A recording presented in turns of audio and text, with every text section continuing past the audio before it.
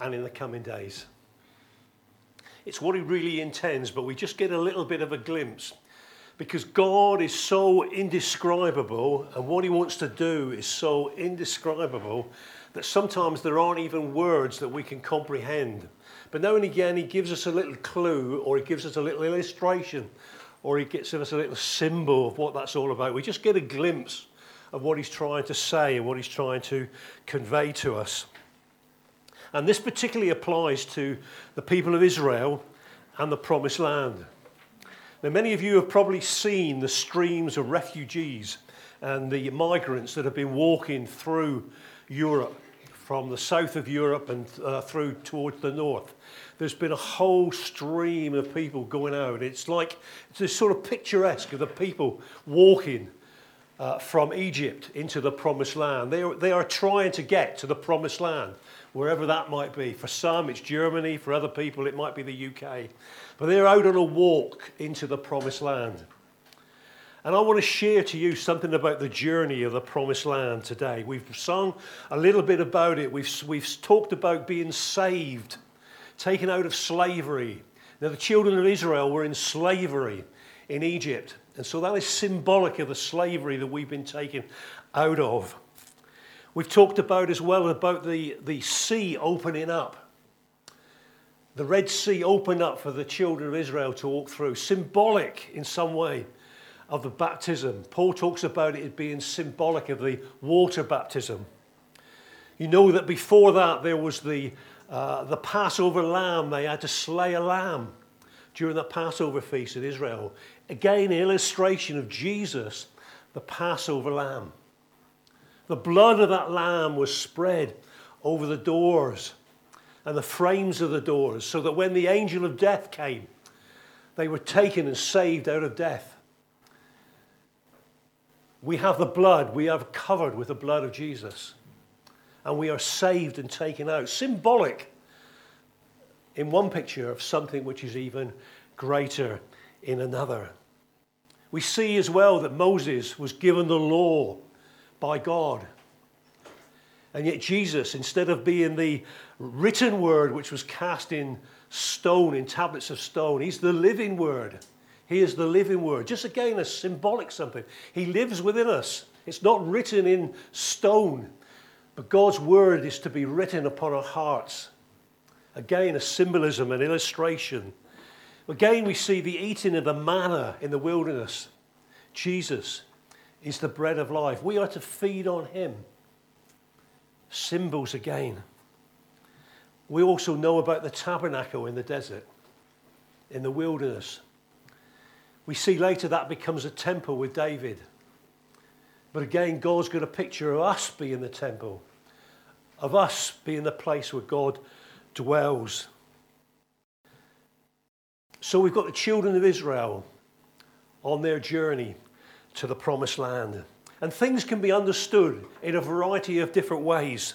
Different people will see different things in different ways. It's like looking at a diamond. You can see different facets of it and different understandings, different explanations of all of this. We get glimpses of the same truth. We see a little, but we don't see all of it.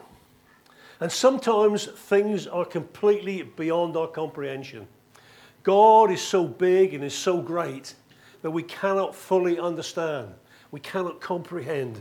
It doesn't come into our minds because of the bigness and greatness of who God is. If we consider the Promised Land, to Abraham, it was a promise. But to him, it wasn't real estate. He wasn't going in to conquer a physical land. It was a promise to him. To Moses, it was a place of rest.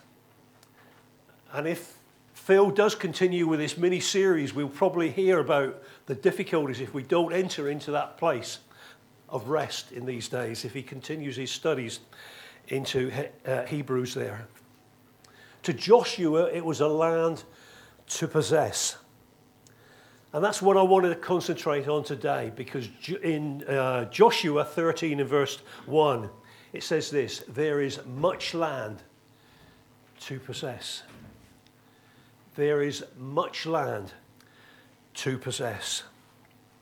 And so I want to give an overview this morning of our journey into this promised land, an overview into our journey into that place which is much, much land to possess. A couple of weeks ago, Randolph was leading and he shared with us and he mentioned something which was quite profound really, that God has given us many, many promises, but they remain as promises unless we receive them. We've got to receive those promises. We've got to take hold of them. We've got to possess the promises that God has given us. If we don't do that, they remain as promises. And you can imagine that a lot of things have been promised, but if you've not received them, if you've not possessed them, if you've not taken hold of them, then they're useless and they're not worth anything at all. By way of illustration to this, many years ago, Ruth and I were invited to go to a leaders' conference at Bury St Edmunds. And we went up there of a Friday. We spent the Friday up there. They were going to continue for the weekend. And we were going to return back to Ealing on the Friday night. But the speaker was someone called Martin Scott, who I've never heard of before. And he came up and he was speaking during that day. And he was talking a lot about the promised land. He was talking a lot about the land. And to be quite honest, I didn't understand what he was talking about. It wasn't until later that I came back and I read his book, Sowing Seeds for Revival, that I got a glimpse of what that was. But during that day, meeting up with Martin had a profound effect on him, effect on me. We, as I said, were leaving that night. We tried to sneak out in the evening, Ruth and I. Everybody else was staying on a bit longer because they were there for the weekend, but we were coming back to Ealing, and we tried to sneak out the door and go home. And he stopped us. He grabbed hold of us and said, "I've got to pray for you guys." I mean, we are nobody, really. I mean, we're nothing special at all. And we were in amongst a group of leaders. And before we could get out the door, he prayed for us. And I was in tears. It really had a profound effect on me. He was praying for us, Ruth and I, what was going on in Ealing in the west of London. And it really impacted us. And when we came here and when I started to share to Phil, he said to me, Daphne and I had this prophetic word from Martin Scott, and my heart jumped because he'd had such a profound effect on me. And so some of you have seen and some of you have heard that prophetic word. And being a prophet, Martin Scott goes on and on and on and on. And you think, what on earth is this all about? And you might have seen some of the written stuff that's gone out, and some of you have shared it.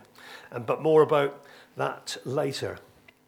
As I said, I didn't really understand at the time what this land was all about. But it could be considered as a territory or an area of responsibility or influence that you have. And so, for example, some of you might be, the area of influence you have might be your family or your home. You've got a responsibility for your family or for your home. It could be your place of work. Some of you may feel that God's given you a responsibility or some sort of influence, some sort of call upon your life for a particular place of work where you are. Your neighborhood. It might be your school. It might be somewhere else. It might be your city. It might be the place where you live. Your neighborhood, your town.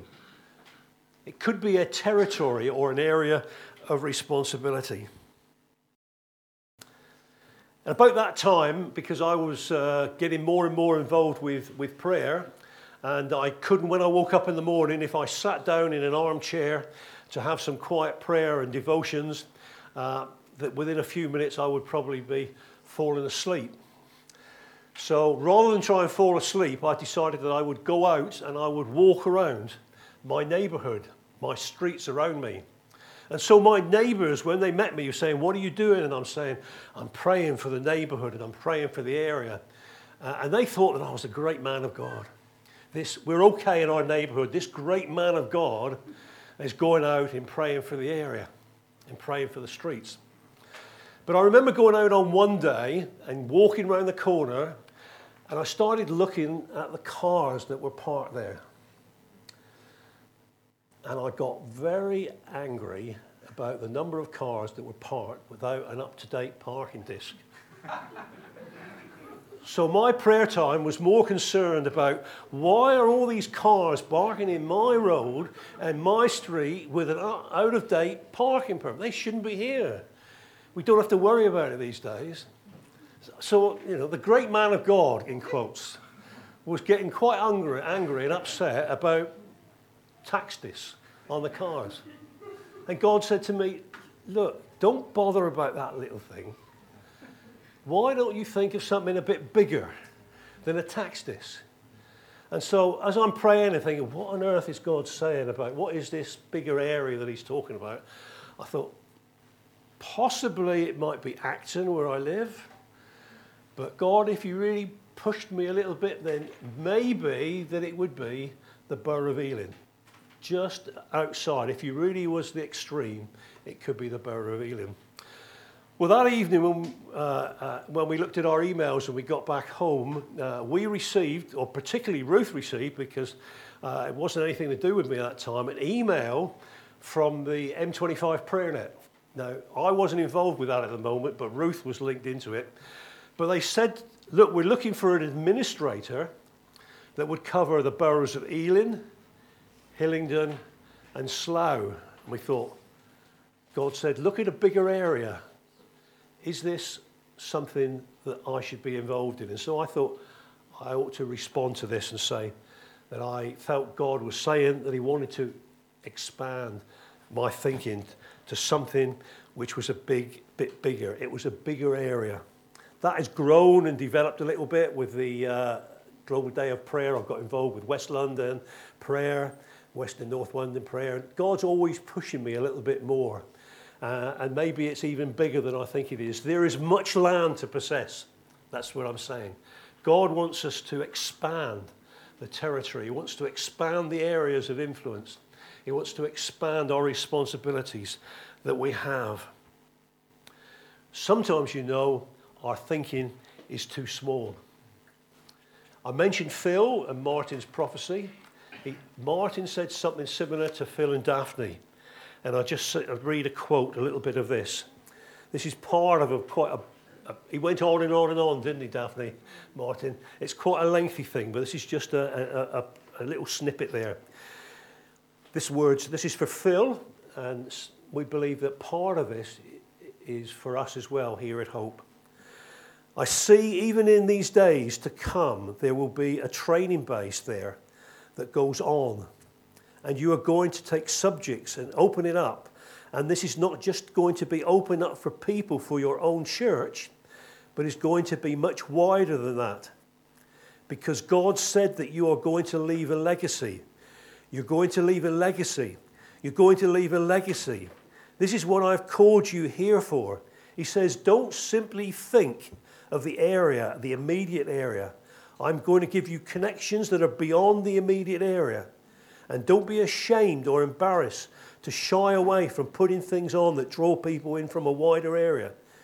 God says, because you're not asking for a name for yourself, I want to give you a legacy in that place that's going to go beyond where you are.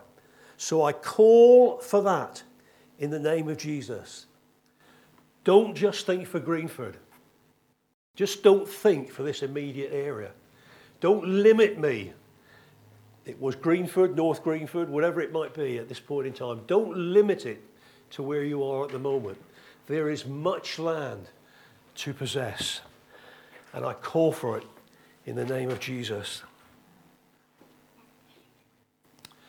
I heard the other day, there's a fellow on the television, TBN, the Trinity Broadcasting Network, Angus Buchan. He's a South African with a big hat on. You might have seen him on the television, on the Freeview. He got invited over to Sweden, and a lady said to him over there, will you pray for us in the West? He said, why do you want to pray? And her reason was this. She said, your God is too small. Our God is too small over here. We put him in a matchbox. Pray that we might have a bigger God. And for some of us, our God is so small that we keep him in a matchbox. We're to take possession of this land. There is much land to possess. Moses, when he was telling the people after 40 years in the wilderness, Esther mentioned about the mountain. The people were going round and round the mountain. He said, you've been going round this mountain for far too long. Going round and round and round in circles. So he said to the people, see, I've given you this land. Go in and take possession of the land. God's word through Moses was to say, no, you're to go in and take possession of the land. And again he says in Deuteronomy 1:21, see, the Lord your God has given you the land. Go up and take possession of it. Do not be afraid and do not be discouraged. Do not be afraid, do not be discouraged to go in and possess the land. It was a promise, it was something that God had promised, but it remained there. Until you go in and possess it, then it doesn't belong to you. It remains as nothing. It remains just as a promise. There's a need to go in. And the Hebrew word there means to take possession or to dispossess. It's used 52 times in Hebrew, in Deuteronomy alone. And its essential use is about conquering. God is saying to us, we've got to conquer some things. There's going to be a fight. We've got to go in and dispossess the devil. The devil's there to kill and to destroy and to steal. We've got a bit of a battle. We've got a bit of a fight with him. But God is with us. God says we are more than conquerors through him. With God on our side, we're more than conquerors. We've got to go in and take possession of the land. We've got to go in and claim our inheritance. Inheritance is another word for legacy. Do you see that was in Phil's prophecy? I'm giving you a legacy. Sometimes I thought, when I read it first of all, I thought that was a legacy that we are to receive. But sometimes it's a legacy that we've got to pass on. And there's a passing on of a legacy, but sometimes we've got to receive it in the first place. We cannot pass it on until we've received it. It's our inheritance. We've got to possess our inheritance. We've got to receive our inheritance. We've got to claim our inheritance. Sometimes when you inherit something, you've got to claim it. Psalm 37 and verse 34 says this, he will exalt you to inherit the land. The New Living Translation says this, put your hope in the Lord. Travel steadily along the path. He will honor you by giving you the land. It's a journey. Does that sound familiar? We've got to keep going. We're not going to stop because where we are at the moment is not where God wants us to be. It's a moving on. It's going into the land and taking possession of it, traveling steadily into our inheritance, keeping going. Isaiah 57 verse 13 says, but whoever takes refuge in me will inherit the land and possess that holy mountain. Possess that holy mountain. Numbers 13 and 14 talks about going in and exploring Canaan. You see, God gave us something. God's given us something. It's a land of promise. It's a land that he's given us, and that's what it says in Numbers there, Numbers 13. He said, it's a land that I am giving you. It's a gift from God which we've got to receive. He says, send some men to explore the land of Canaan, which I am giving to the Israelites. The Israelites, the people of God there, knew that God was going to give them, but they were to go in and explore the land. He wants us to enter into our possession. He wants us to enter into our inheritance.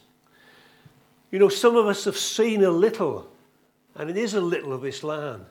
We've known and we've seen something of that inheritance of what God's given us, and it's terrific. But God says there's more. There's more. There's much land to possess. It's as if we've gone into the land and we've seen what a wonderful place it has. We need to go in and take possession of it. We know that it's good. We know that it's good. Verse 27 of Hebrews 13 says this. They gave Moses this account. We went into the land of which you sent us, and it does flow with milk and honey. And they brought back some of the fruit, a big, huge bundle of grapes or something. It's a land flowing with milk and honey. Milk is symbolic again. It's figurative language for abundance. Milk shows about the abundance, and the honey describes the sweetness, the pleasantness of the place. It was a land of abundance. It was a land of sweetness. It really refers to a highly desirable location. Jeremiah talks about it as being a beautiful inheritance. It's not some desert wilderness place. It's a beautiful place. It's something which is lovely. It's something which is desirable. It's something which we should be excited about entering into. It's not the desert place where we might be now. They were to enter in. 10 of the spies said, no, we're not going to enter in. Joshua and Caleb said, yes. And they said yes because they found their courage in Jesus or in God at that time. Their courage was in the Lord.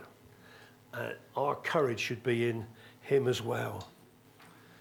Romans says, if God is for us, who can be against us? If God is on our side, who can be against us? They saw the big things that were there. They saw the giants. They saw the difficulties. And they said, the giants and the people there are too big. They didn't realize that God was bigger than a matchbox. Our God is bigger than the problems.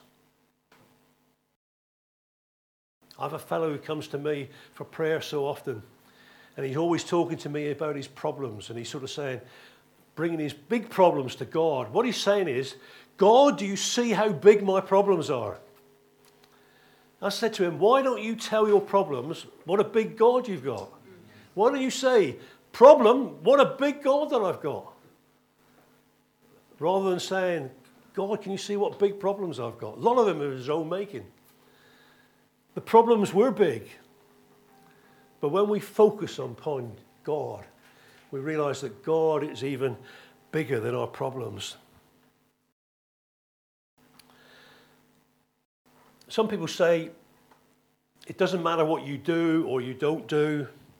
God is able to work things out for good. God is able to work all things together for good. And why that is true, it's only partially true.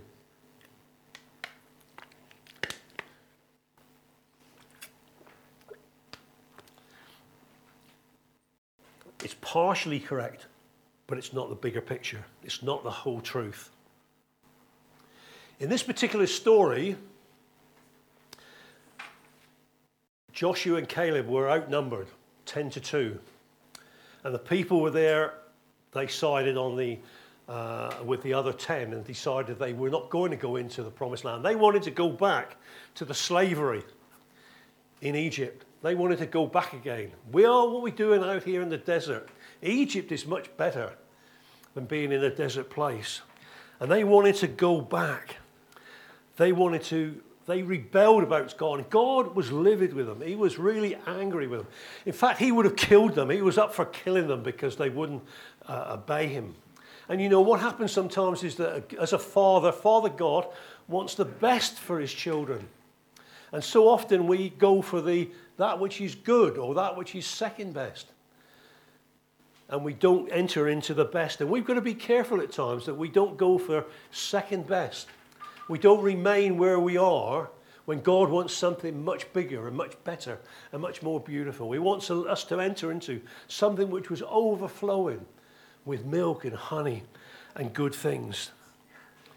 God wants the best for his children, but the children decided against it. And sometimes, you know, when your children are growing up, you want the best for them, but they decide that they want to do their own thing.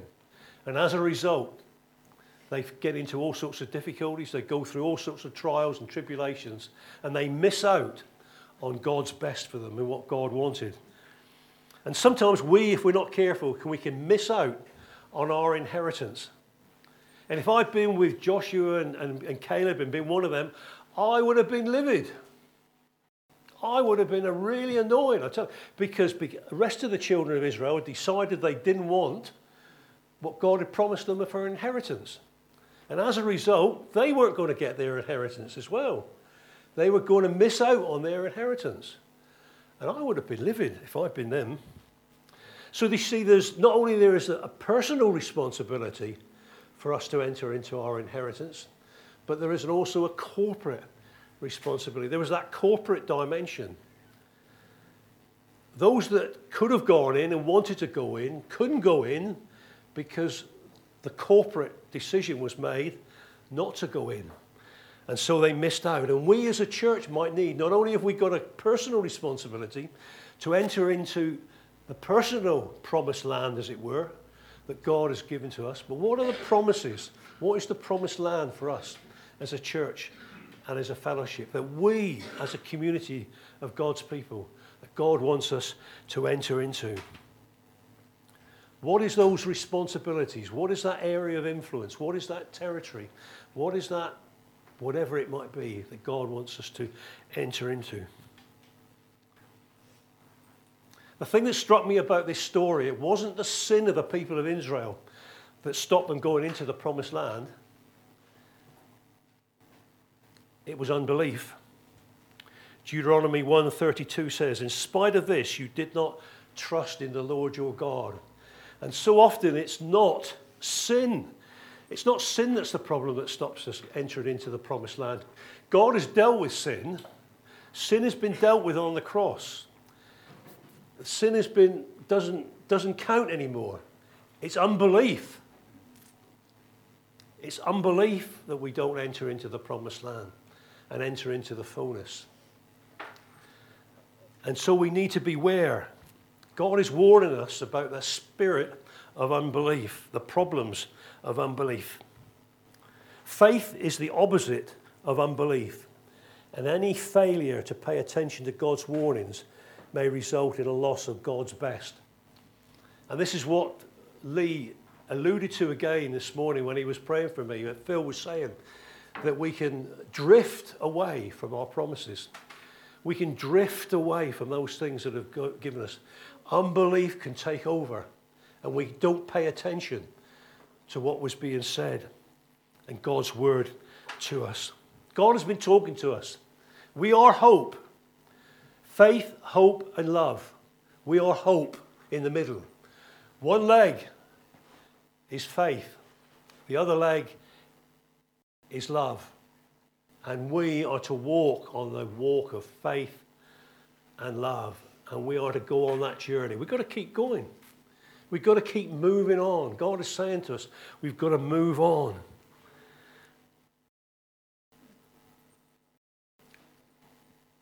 The words that we had last week, if we disregard, if we ignore so great a salvation.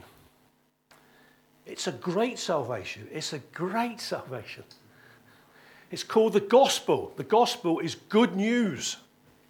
And so often our good news is okay news or mediocre news, or it's not bad, it's all right. It's great news. It's good news. It's the best. It's so great a salvation. And if we miss the greatness of our salvation, then we've got to be careful that the warnings that we heard of last week might well apply. It's a matter of walking.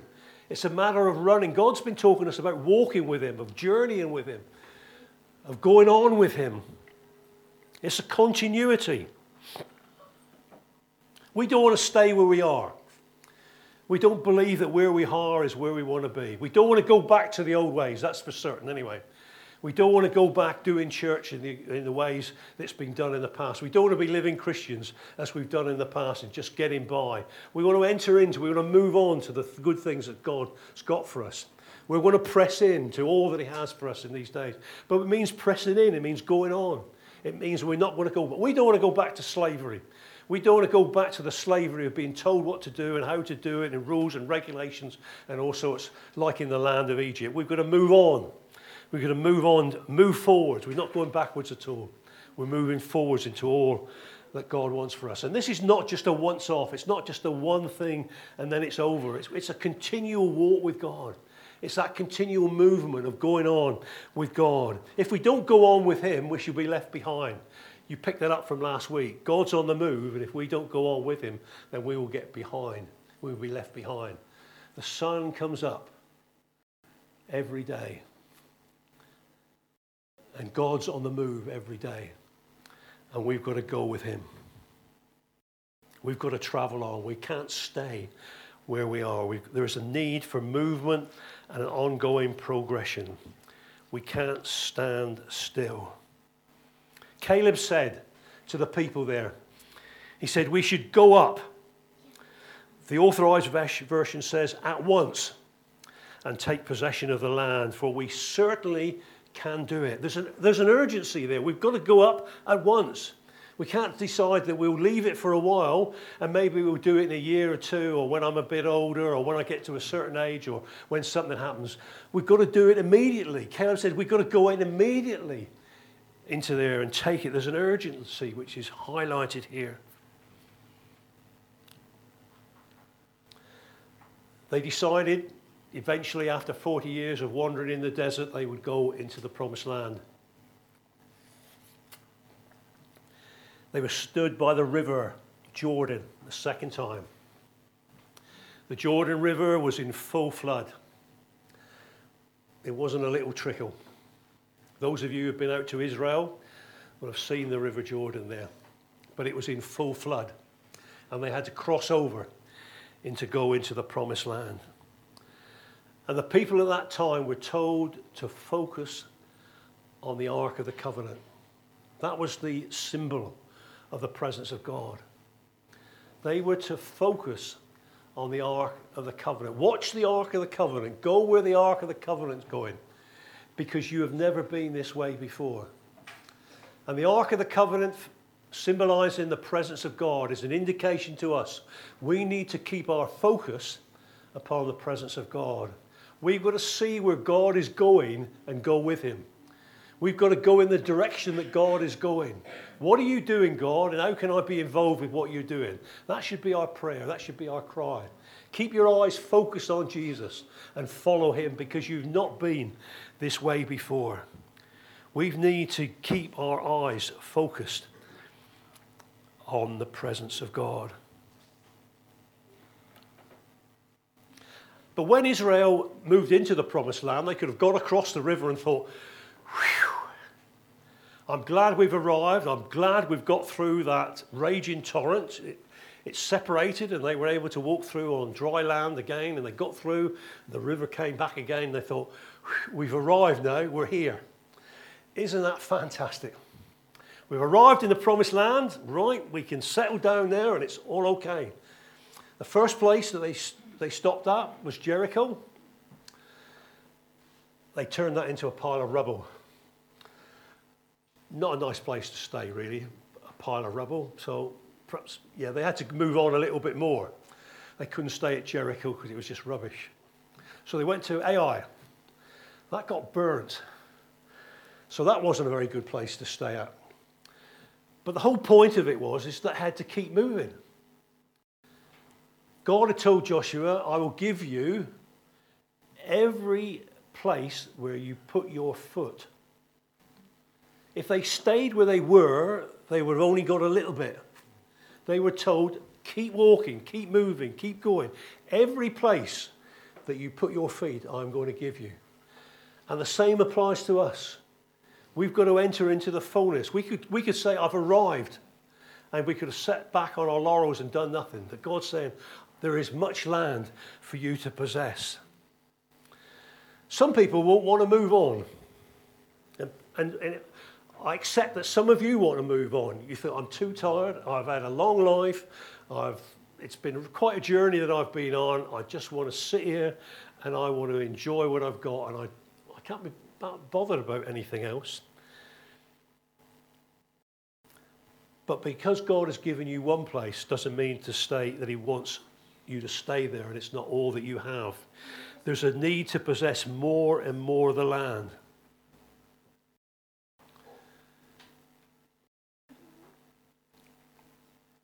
God said later as well, I will not drive them out. This is the people that were already there. I will not drive them out in a single year. Little by little I will drive them out before you until you have increased enough to take possession of the land. I find that encouragement. There's going to be an increase. I take that as it's going to be increased. God says you've got to be bigger in numbers in order for you to be able to take the bigness of what I'm going to give you.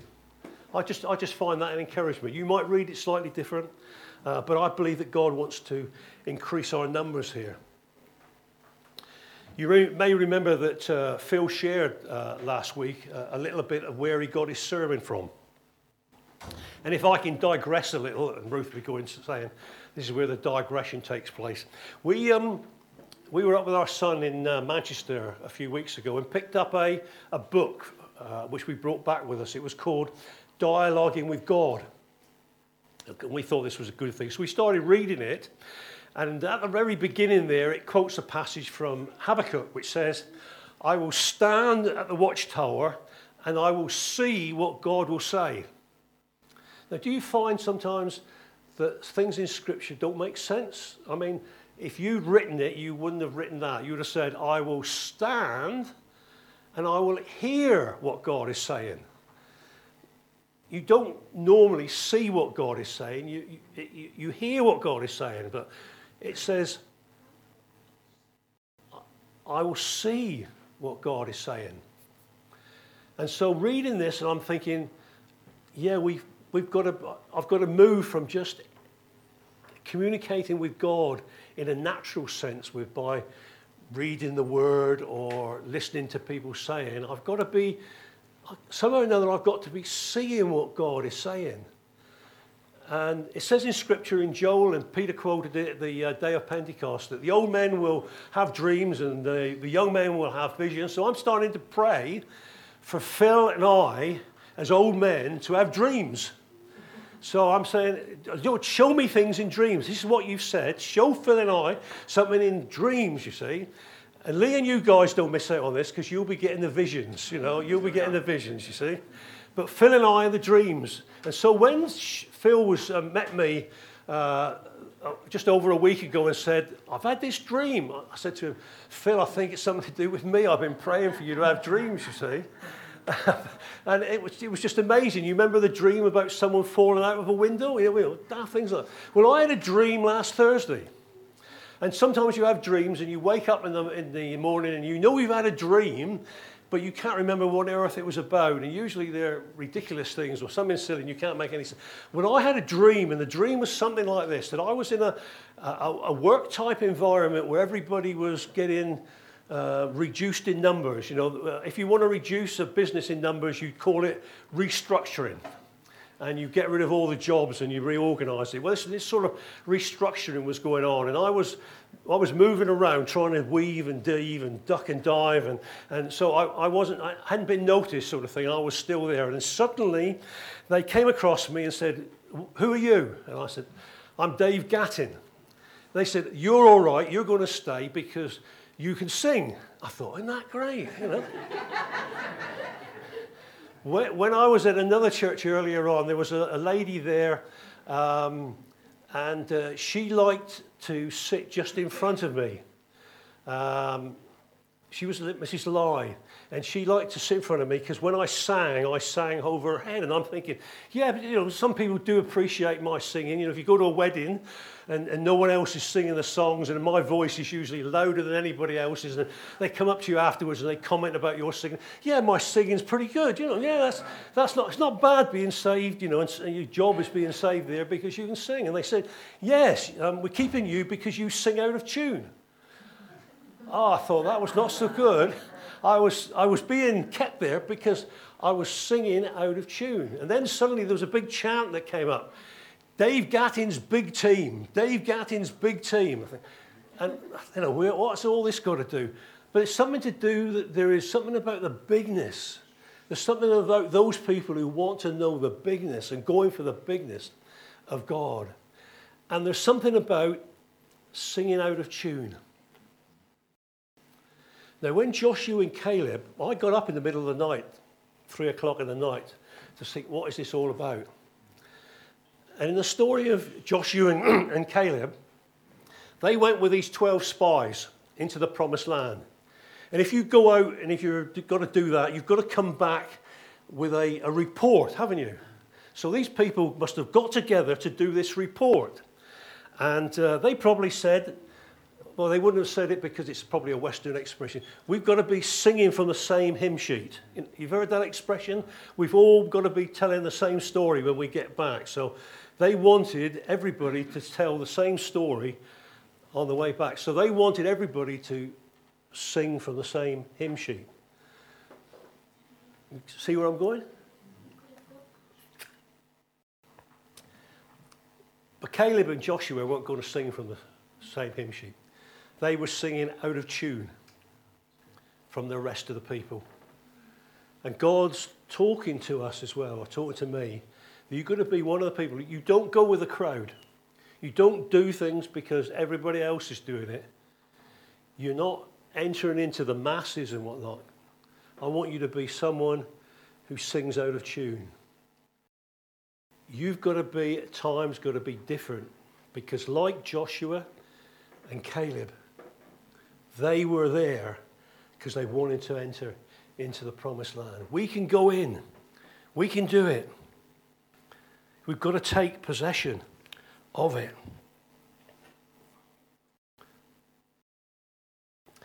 You see, there's no press gangs in this. You don't have to go into the promised land. God's not going to force you into the promised land. If you don't want to go, you don't go. He's not going to love you any less. The symbolism of this is that they came out of Egypt. They came out of Egypt, which was slavery. They wandered around in the desert place for a long time, and then they were able to go into the promised land, into the fullness. And we can be people that can wander around in the desert for a long time. There was a TV show some time ago, wasn't it, called The In-Betweeners? I don't remember seeing it at all, but you can be in between. You can be a people who come out of slavery, but you never entered into the promised land. You can be the in-betweeners. And if you want to be the in-betweeners, God bless you. But I don't want to be an in-betweener. I want to grow up and go into the fullness of what God's got. But if you wanted to be an in-betweener, I don't remember God saying to the 2.5 tribes that stayed on the east side of the Jordan and didn't go into the promised land. He didn't complain about them. He didn't get livid, I don't recall, or get really upset about them. They chose not to enter in. They didn't go in. They stayed where they were. They were happy to stay on the other side of the Jordan.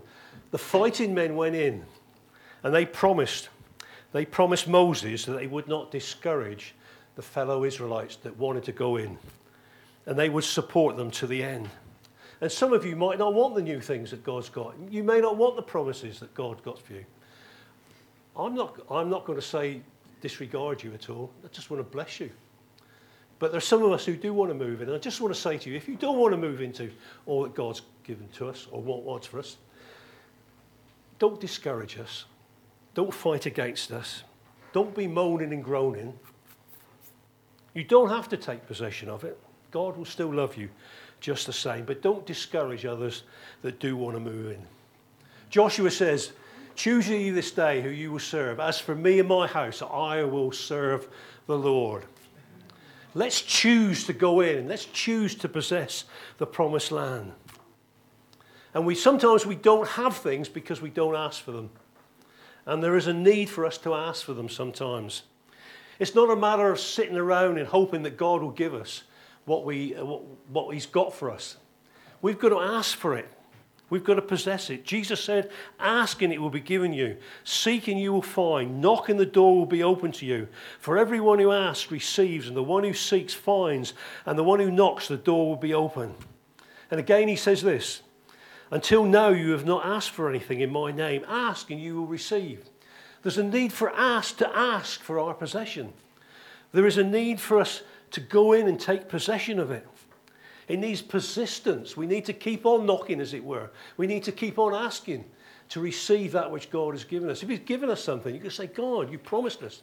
I just want to receive all that you've promised. It requires perseverance. You remember in the story, those of you who know your scriptures will know that the daughters of Zelophehad they asked Moses to give them the inheritance that their father was owed. Their father had an inheritance in the land, was promised an inheritance, but he died. And they said, look, we may not be the boys who normally would get the inheritance. There's no boys in our family. We've got no brothers and sisters. Well, no brothers, we're just the sisters here. Will you give us, as the daughter, will you give us our inheritance? They asked Moses for it. If they didn't ask, they wouldn't have got. And Caleb asked Joseph, give me this hill country that the Lord promised me that day. I just love Caleb. Some of you know I'm a mountain man. And if you've been watching the mountain men stories about the Wild West, the mountain men are a bit strange characters at times. And that's maybe why I'm a bit of a strange character at times. I'm a mountain man. And I want God, give me this mountain. I may not be able to climb the mountains like I used to because of my health. I might not be able to go up the mountains, but I want to take hold of. I want to be like Caleb. I want to say, Lord, give me this spiritual mountain that you've promised me. I want to go. I want to be a mountain man.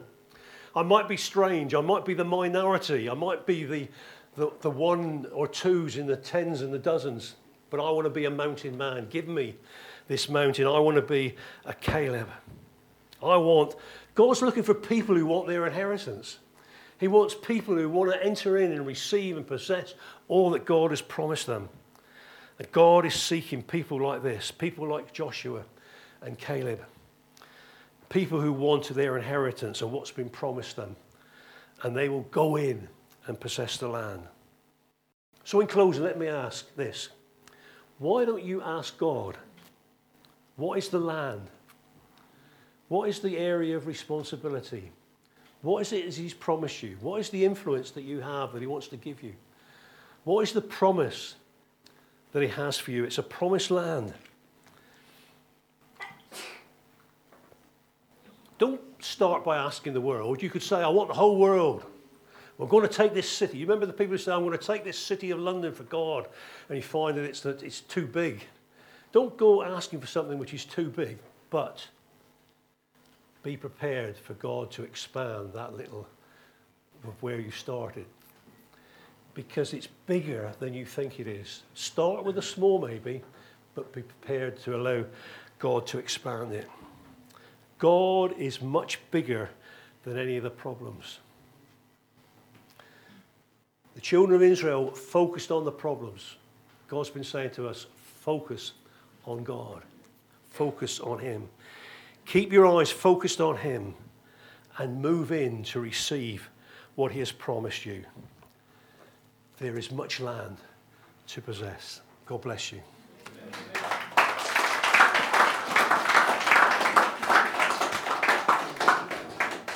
Okay.